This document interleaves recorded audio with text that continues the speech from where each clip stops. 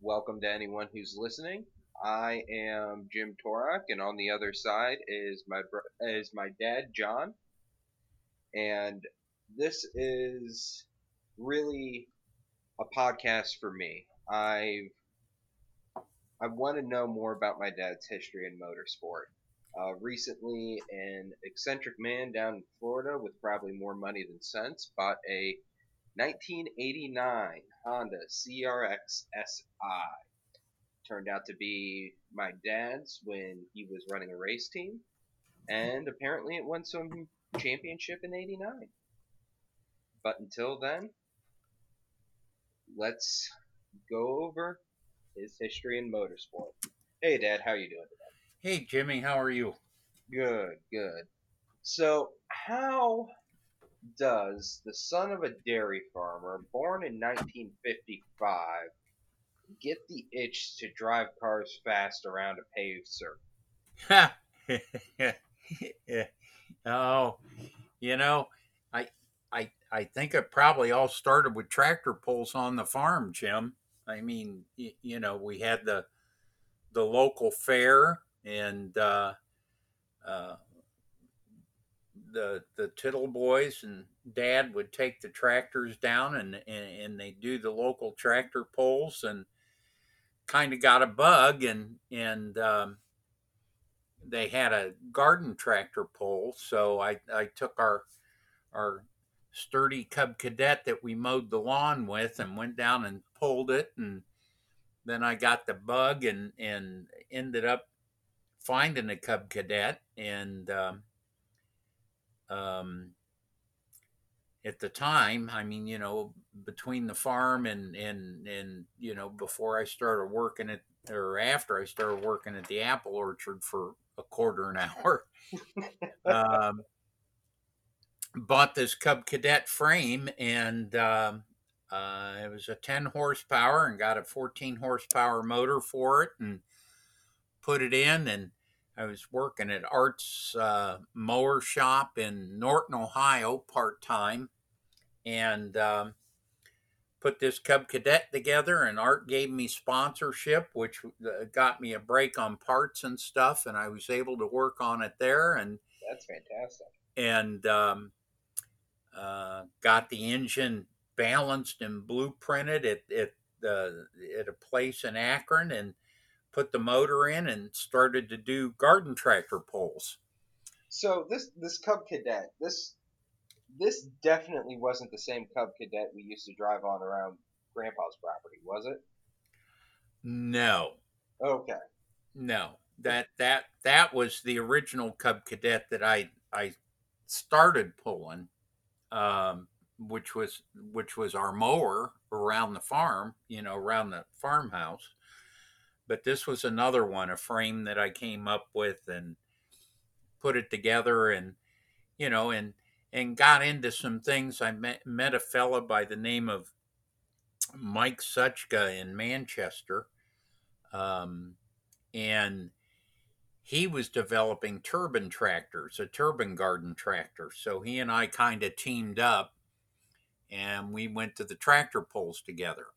And So I would help him with the turbine tractor, and he would help me with hints and stuff for the Cub Cadet. And like when you say turbine tractor, you mean like jet turbine tractor. right. He started with a small jet turbine that was used for um, power generators in the military, and then he developed a 1,750 pound class tractor, um, built the frame and stuff, and it used um, a T-53 Lycoming turbine, which was out of a Huey helicopter.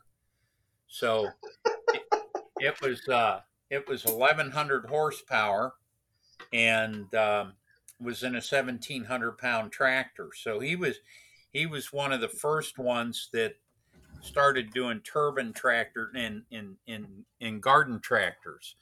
Of course, there was Art Arfons that He did the Green Monster, right? The land speed record attempt car. right, but he also started pulling tractors too. Um, and Mike was a friend of his, and he was an acquaintance of mine through my godfather, Steve Petrasic, who Steve was in charge of Firestone racing tire development way back, 50s and 60s. But um, yeah, so anyway, he and I would team up, and I modified this tractor a little bit. It was considered stock, but it was, you know, bored over 20 thousandths and blueprinted so it was balanced, and um, straight pipe, came out with a piece of angle pipe and a chrome stack, and the clutches in those things. The reason the Cub Cadets were so good is that it wasn't a belt drive; it was a direct drive, and there was a clutch. So Mike helped me develop a solid brass plate clutch instead of using the fiber clutch. And when that thing locked up and we had die springs behind it, um, it was hooked up. So yeah, won my share of trophies with that, and when Mike and I had pulled into a tractor pull, I had a little open trailer and put the Cub Cadet on it, and pulled it behind a '73 Galaxy 500, and Mike had his pickup truck and his open trailer, and we'd travel around and go through northeastern Ohio and do some of these tractor pulls. So it was kind of fun, you know. Learned about tire pressures on dirt and cutting the bars on the tires, and so yeah, that kind of gave me a bug. But as you go through life, things change, and so the tractor pulls went away, but I always liked going faster, and um, ended up, oh, I don't know, 79 or 80. A guy back the road on Arlington Road, I drove by, and he had a um, 924 Porsche for sale sitting in his yard. And Nice, and nice little starter Porsche. yeah, underpowered, but it said Porsche on it, and chicks didn't know how to pronounce Porsche, but they liked the car. Oh, you have to pronounce the Yeah, that's right, Porsche. So anyway, I got that car, and some of my other friends had Triumphs and Lotuses and stuff like that, and um,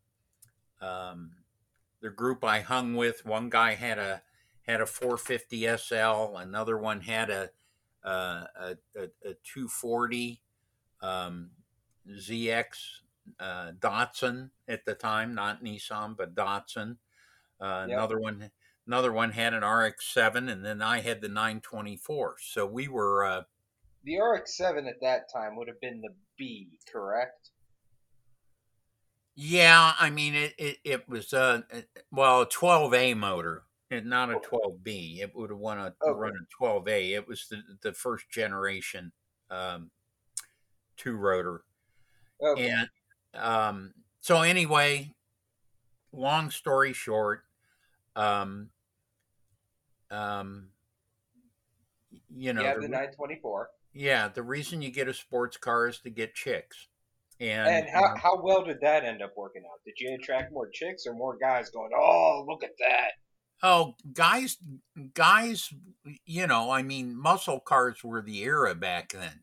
Sports cars were not the era, and yeah, I guess bottom line is chicks dug it. So you said with the tractor pulls you really enjoyed going fast, but you did a lot of mechanical modifications to that Cub.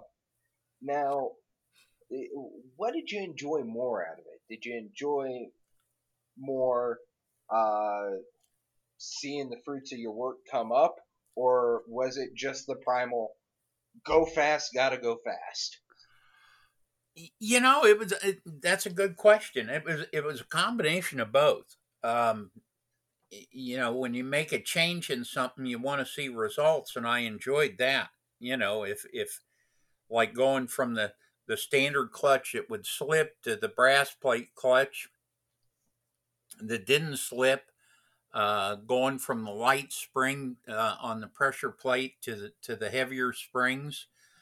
Um, the engine modifications. I was never an engine guy. Um, but yeah, no, I mean, it's just like in tractor pulls. You make an air pressure change, or you make, you know, um, read the track differently, this and that. Uh, when you make a change, it's either good or bad, and it was fun. I mean, you know, transferring weight from the front to the back, and you keep the front down, and because when the front wheels would start racing, you would lose your leverage on the sled because you want to keep the front of the sled up, the thing you're pulling. So, yeah, I mean, it was, there was an art to it. And if you talk to these professional tractor pullers, there's all kind of art to it. But yeah, that's a good question. I did kind of enjoy seeing the differences when I'd make a change.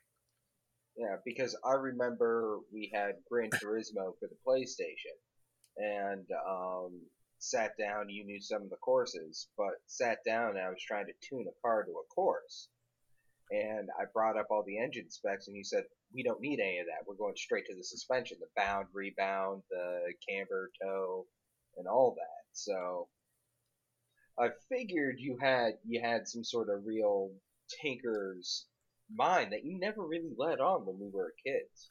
Well, Jim, when you're born and raised on a farm, you got to be somewhat mechanical. I mean, Grandpa worked on all the tractors. I mean, unless it was a major failure, um, then he'd have to get somebody else to fix it. But I mean, like his combines and the mowers, and I mean, you have all kind of mechanical stuff on the farm. So um, farmers have to be mechanical in nature, and have the ability to fix stuff, whether it's a milking machine or a compressor or a tractor or a plow. I mean, there's, so I guess that rubbed off on me.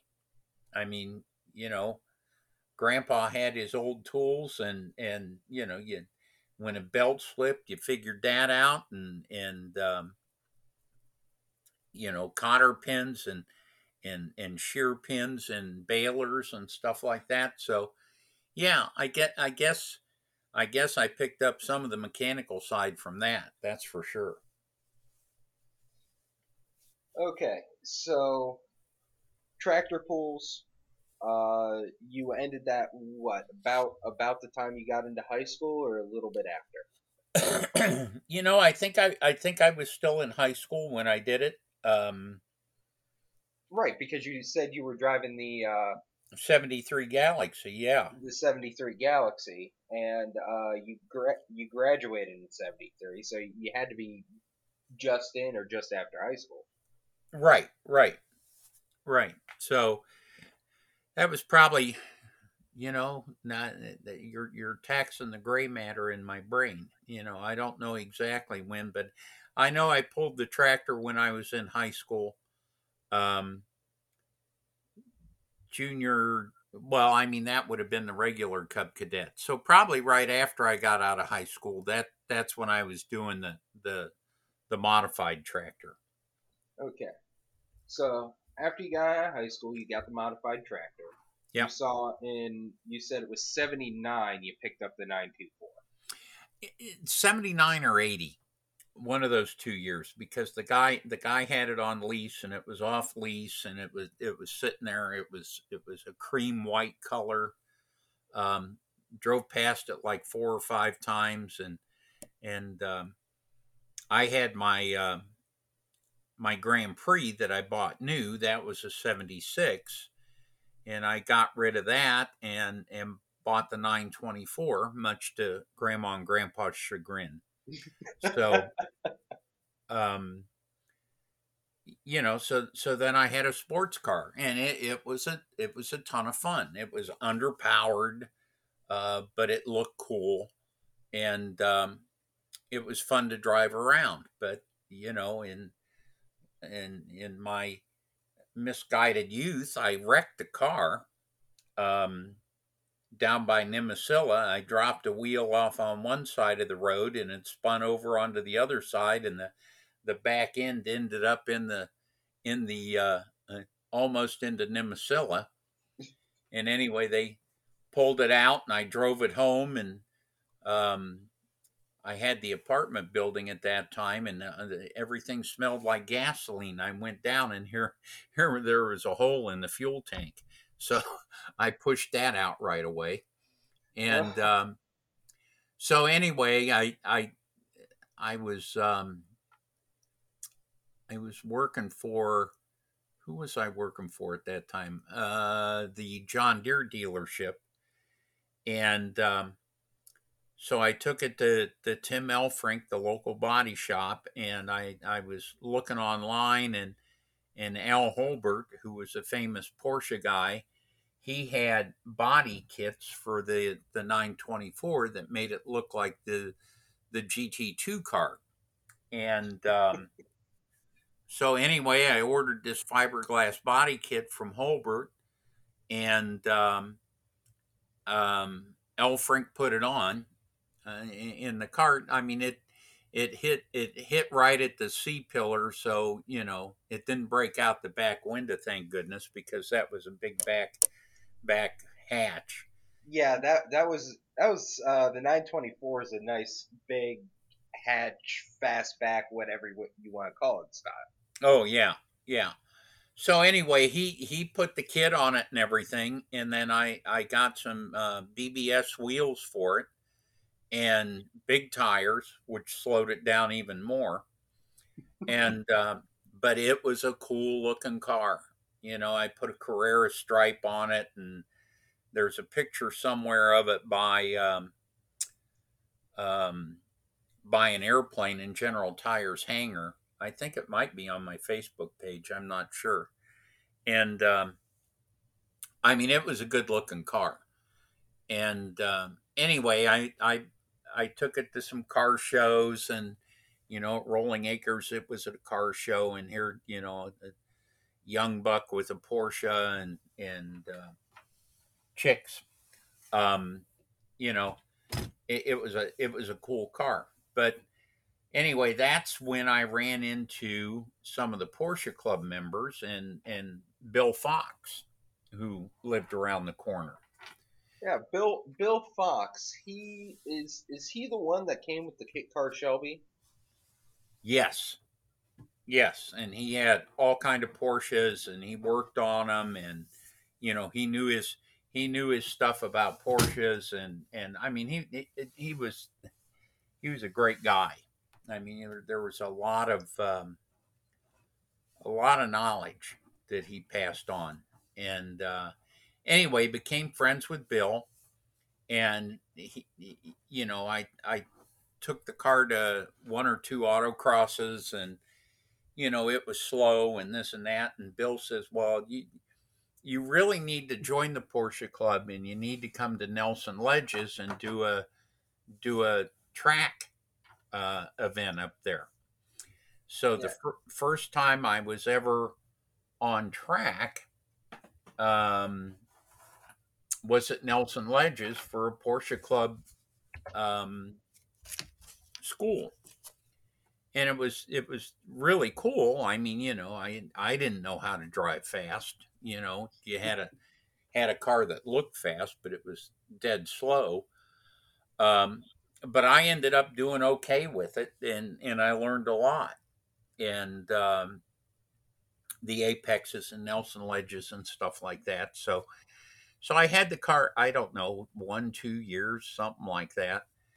And there was Bill was working on a 76 911S, and I watched him put it together and everything. And he sold it to a guy in Bath by the name of Jim Rothrock, I think, who was a dentist at that time. And anyway, um, Jim loved my 924. I mean, he just absolutely loved the looks of the 924. And he was getting a 911S, a new 911S, Not new. It was a 70. It was a 76 that Bill 76. had. Yeah, Bill had put it together. So I watched the car going together, and I knew what Bill put in the motor and stuff like that. So anyway, he loved this 924. So he decided he wanted to trade me, cash on my part, and he wanted the 924, and I took the 911. Oh, you traded up. Oh yeah, yeah, yeah, Well, yeah. well, before we get to the 911, I just put a link in the chat here. You should see the chat on the side. It is a map of Nelson's Ledges from 1970 to 2003. Yeah. Okay. So you think you could bring that up and we can kind of go through the turns, what you remember on it? Well, let's see. I guess I got to highlight it.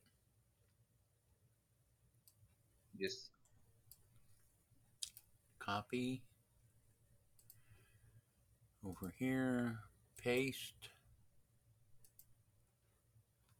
Enter. Nelson Ledges Road Course. yes. Okay. There it is. Okay. So that looked vaguely like what you drove. That is the track. And that's a That is. track the way it stands today. That track hasn't changed. Oh, they extended pit lane. That's all they did between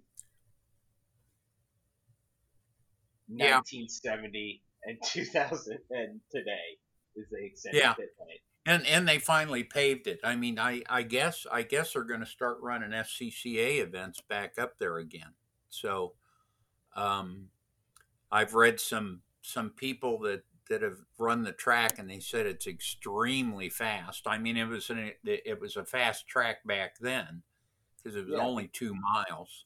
yeah, because I'm And looking at it and the only real tricky parts look like Oak Tree, Carousel, and Turn 13 back on Main Straight.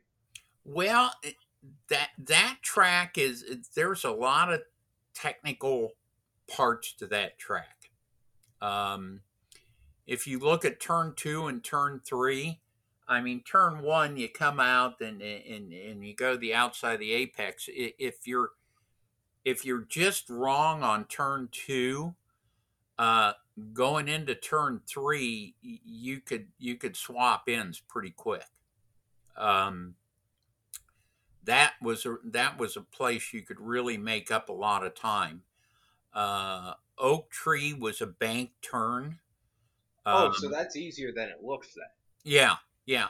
Carousel was the tricky one because there was like 3 lines through Carousel, and you could double apex that or single apex it. I tended to double apex it. I'd come in early and then drift out towards the middle, and then try to get, of course, that's the most important turn on the course because it leads you out to the longest straightaway. Right. Um, so you want to get the carousel right so you could get a good run down the back straight and through the kink. And in the cars that I drove, the kink was pretty much flat out. Um, and you just had to get that right, and we would always judge what our RPM was, coming into the kink, whether we got a good exit off the carousel or not. And I had a tendency to be able to get that run fairly well. And I've raced there a few times other than driver schools, and it's a fun course. I mean, it was narrow back then, and it's there's a lot of finesse to it. And then, of course, turn 13 is another corner, which, that's one of those corners where you got to go slow to be fast. If you come into turn 12 too fast, you're going to botch turn 13. Yeah, so you're coming into turn 12 too fast. You end up going wide. So then you have to really scrub off speed in order not to stay way on the inside as you're entering turn 13. Right, right. There's in 13, there's all kind of different lines through 13, especially when you're racing. But um, 13 was a critical turn too. So carousel and 13, of course, were your two critical, and then you maintain speed and momentum through the rest of the course. But I mean, it's a fast little track. I mean, the track record there, and I forget what it was in, is sub 1 minute. So um, it it's a pretty cool little track. There's no doubt about that.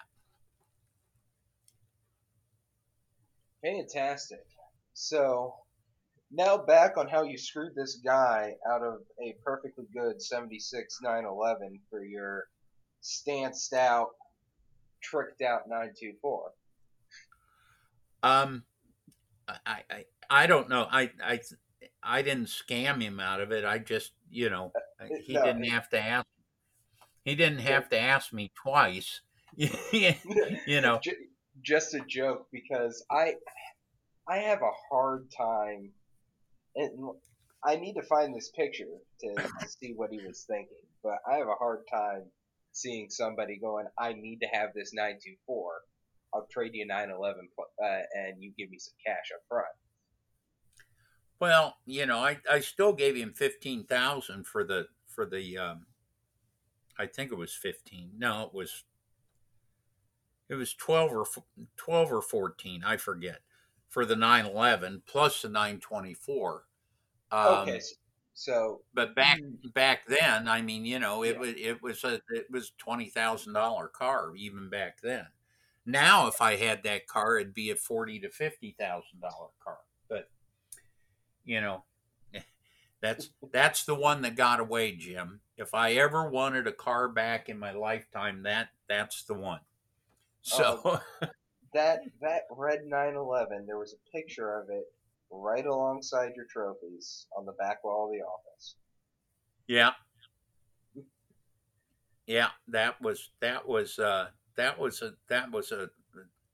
that car was it's hard to explain, but Bill Bill did a great job building it.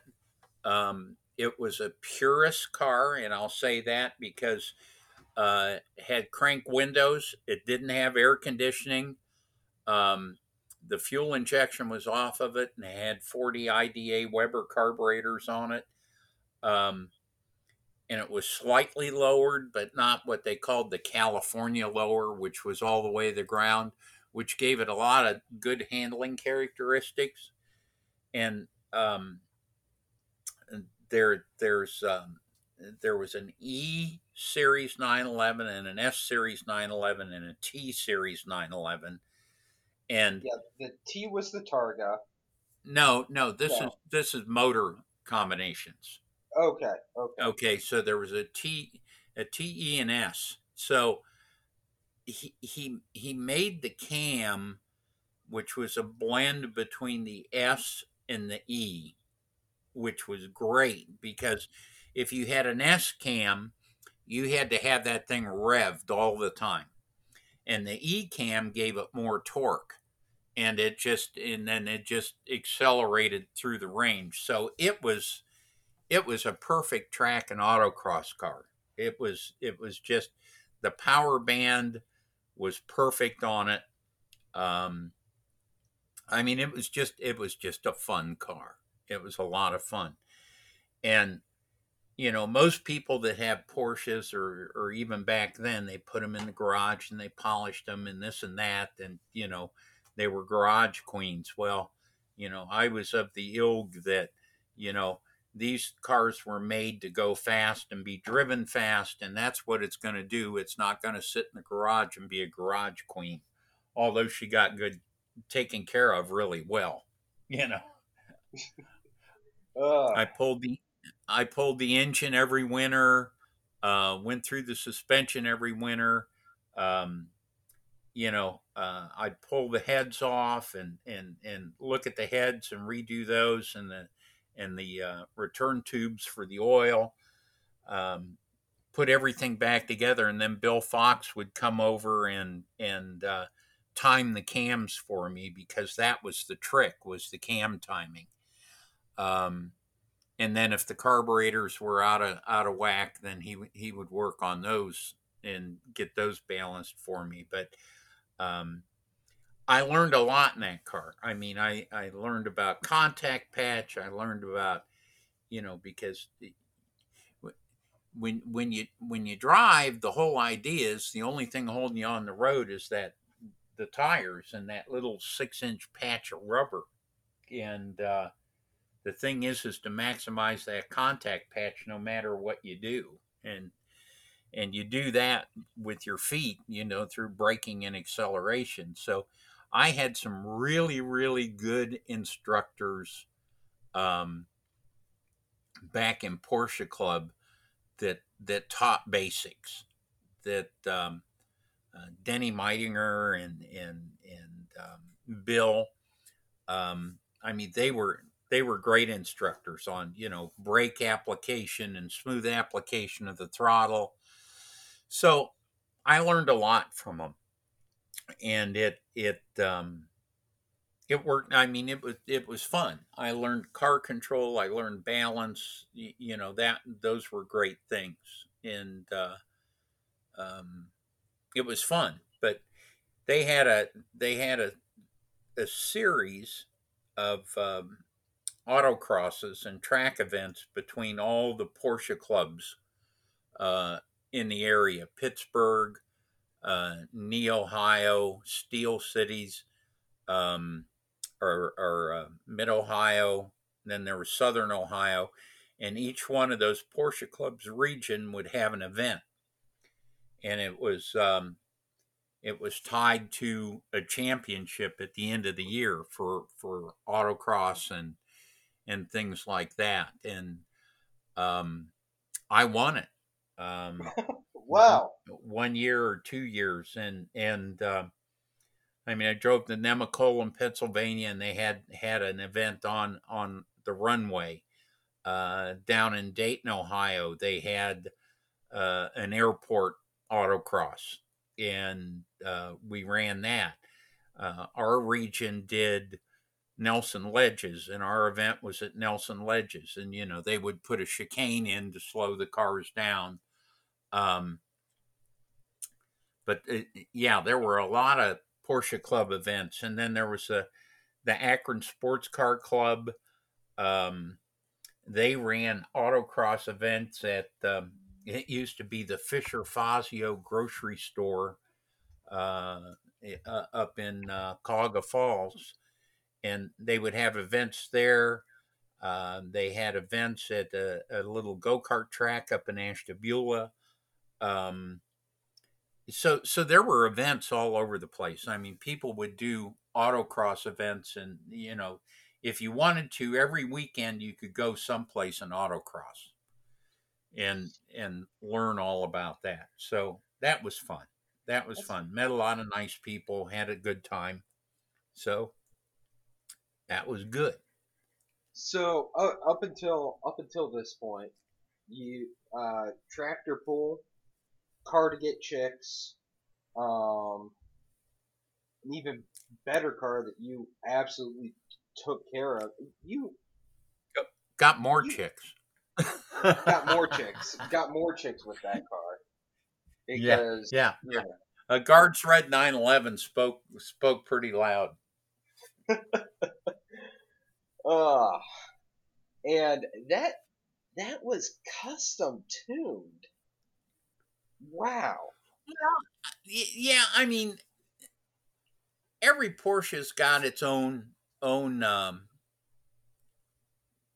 pedigree, I guess. But Bill liked messing with him, and when he put that cam in, um, that car was very drivable. S's you're always on the cam. Um, you have to rev it high, and then this car had torque, and it just it was good. It was really good. Absolutely fantastic. And, and you won some local Porsche Club championships.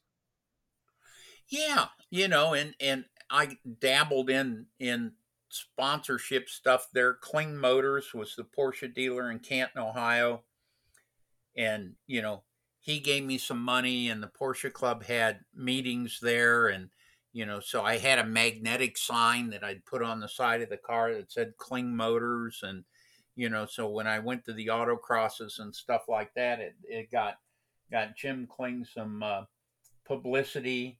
And I think that, there was a newspaper article done somewhere um, about me and the autocrossing and Kling Motors. There was, I don't know who did that. I don't know if Well, that. chances are, if it's Kling Motors, it'd probably be the repository. Yeah, I don't know if it was a repository or it was the local paper. I don't know, but I just remember I was standing beside the 911 with the Kling Motors on it, and holding my helmet. And I think my number was 42. The So magnetic so numbers. so you did you get to pick the number? Or was the number assigned to you? I got to pick the number back then. And when I went SCCA racing, the sooner you got your entry in or registered for the series, you got to choose your number if it wasn't taken. So I always had 42 and 43. So Wow. Any particular reason the number 42?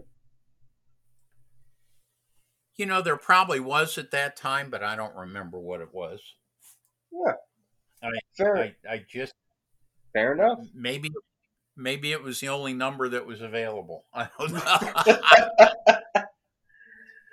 but So, but yeah, so but I mean, it was a great car. Um, had a lot of horsepower, but you know, I started getting a reputation for learning how to handle that horsepower and driving it, especially at Mid Ohio, which that car absolutely loved that track. so back in those days, how did sponsors approach you? Did you go looking for them, or did they come to you? Oh, sponsors never come to you. You always got to go to them. You know, You that was that was something that well, even like Arts mower sales, you had to ask. If you don't ask, you'll never get.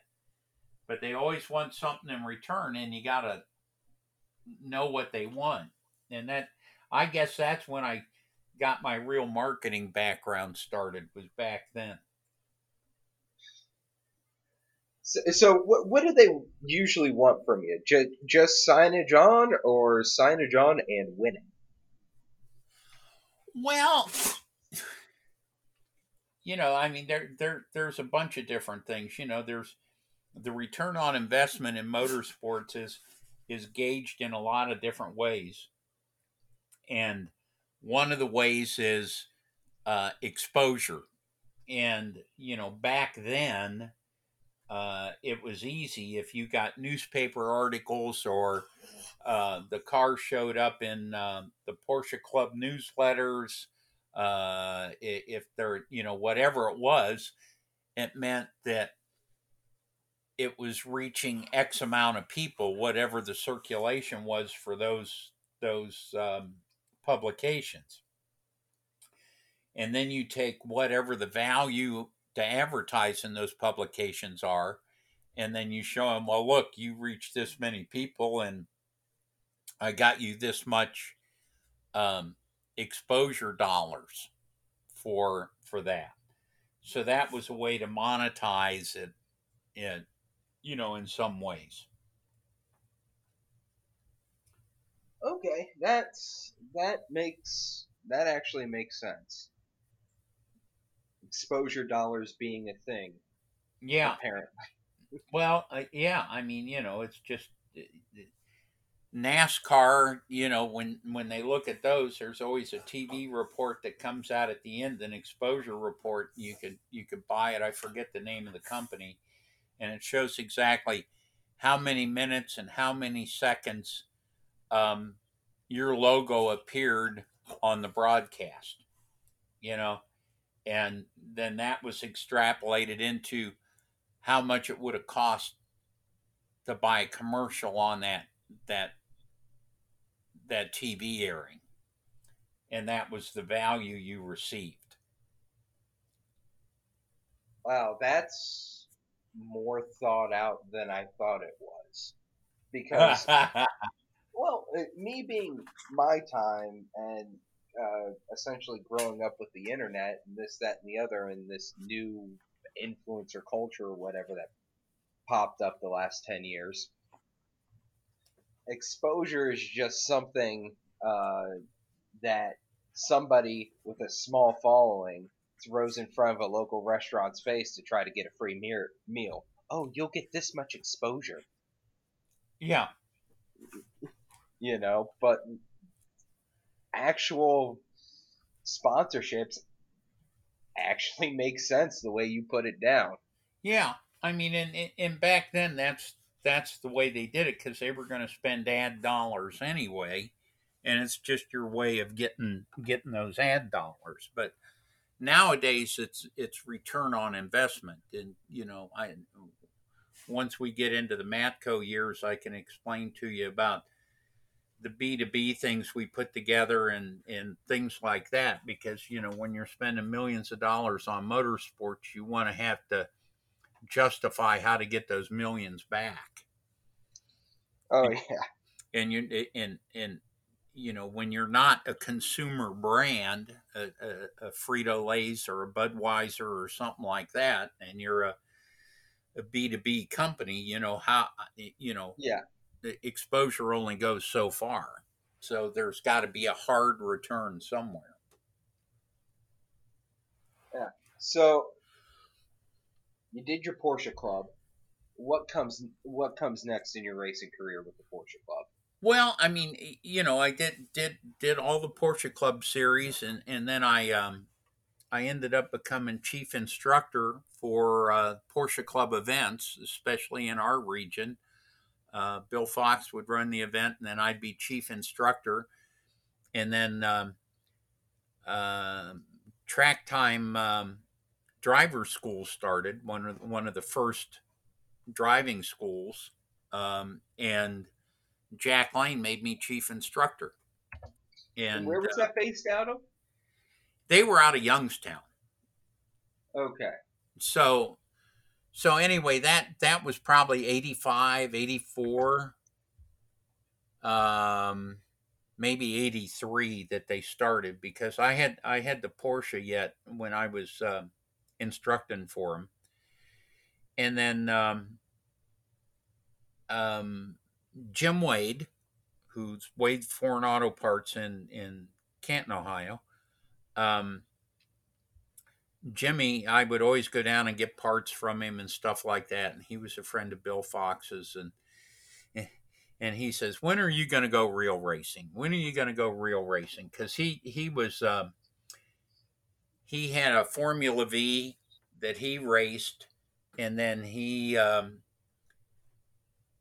was in the Champion Spark Plug series with Volkswagen and stuff like that. And he says, you really need to go real racing. So he really put the burr under my saddle, and that's when I sold the 911 in 1984 late, and um, got the GTI. And we decided we were going to go to Sebring because they announced the new series, the Firehawk series, which was showroom stock cars. And And so, I think I think we'll pick up on your GTI and the Firehawk series with showroom stock starting next time. Okay, Okay. that sounds good.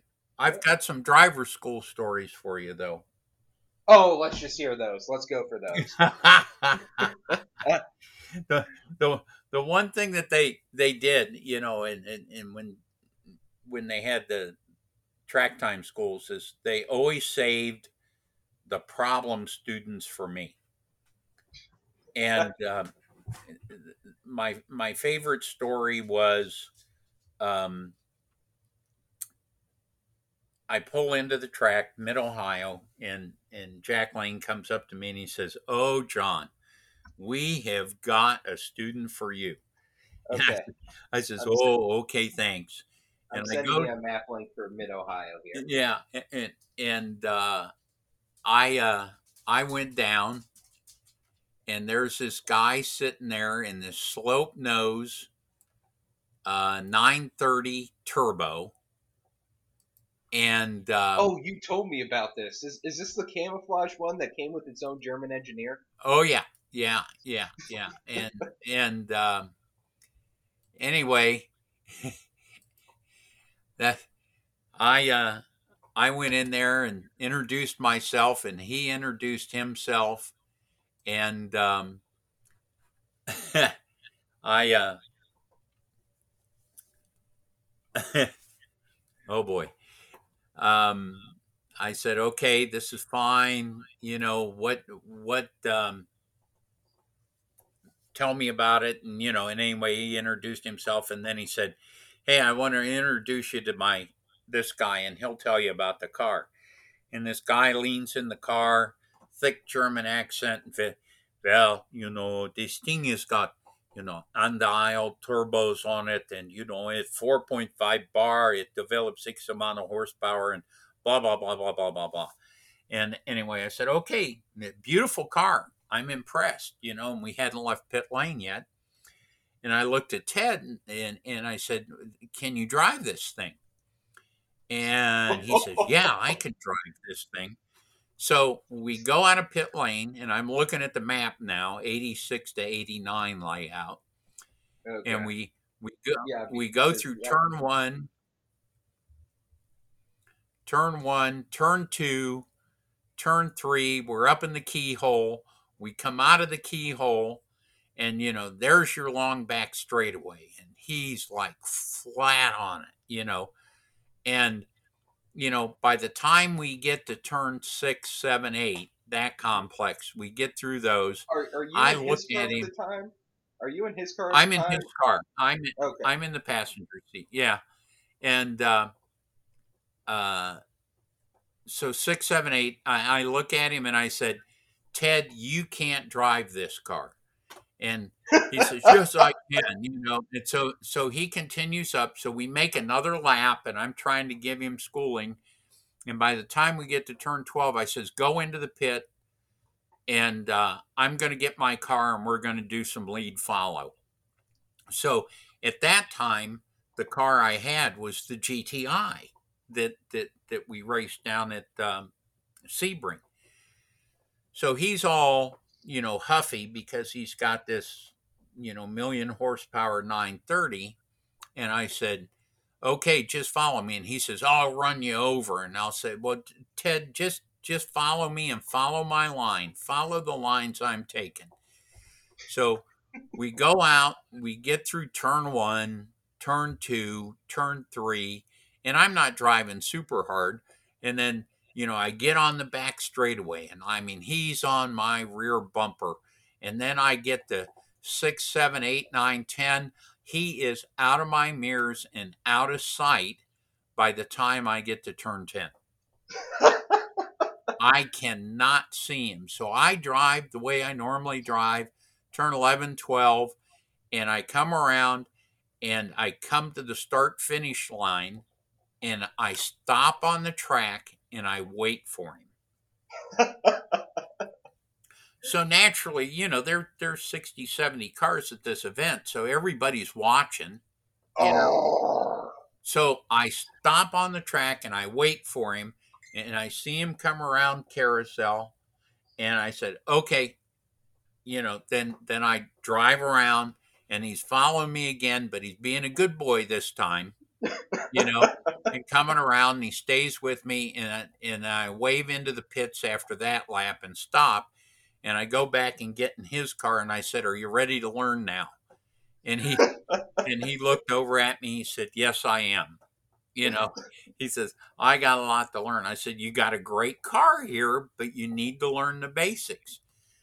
But the moral of the story is we talked and became friends, and I said, "Ted, it's great to start out with all this horsepower and everything, but I would recommend. I mean, look at me. I got a front wheel drive ship box, and it teaches you Oh, patience." don't let the Volkswagen fanboys hear you say that one. Well, that's what it was. I mean, and I said, you'll learn how to turn in, you learn the patience. Front wheel drive teaches you discipline. And do you know that the guy sold that car, bought himself a front wheel drive car, then worked his way up to it was a Formula V or a Formula Ford, or maybe it was a Ford spec Ford or whatever. But anyway, years later, he thanked me. You know, he said, "You taught me, what I needed to know." And I said, "Well, cool." You know. But yeah, I mean, so sometimes it it pays off and people listen. So that's the fun part. Plus all the other fun cars I got to drive throughout that time. Of course, it's really something I'd like to at least get out to Nelson's Ledges because honestly, Garrettsville is not that far away from No, it's not. It's me. not. And I used to go up there before I ever drove the longest day, the 24-hour race up there. I would go up and watch. And back then, they would have movie stars come in. I mean, Jim Brolin.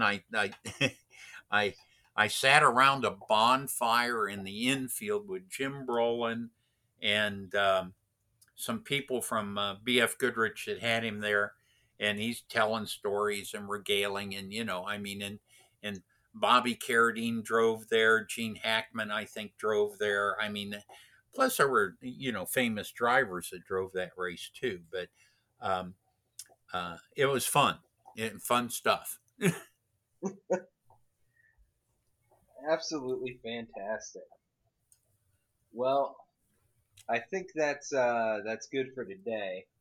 Uh, we'll start off next time with the GTI and the showroom stock class with the set was the Firebird Classic, The Firehawk. Firehawk Classic, Yeah. the Firehawk. Yeah, it was Firestone Firehawk tires, and they sponsored the series. You had to run their tires. Well, we'll start there next time. For anybody who decided to listen all the way through, thank you. Hopefully you learned something. Dad, thanks for sharing these stories. Yeah, look forward to next time. Okay. Okay. Thank you. Talk to you later. Talk to you later. Bye.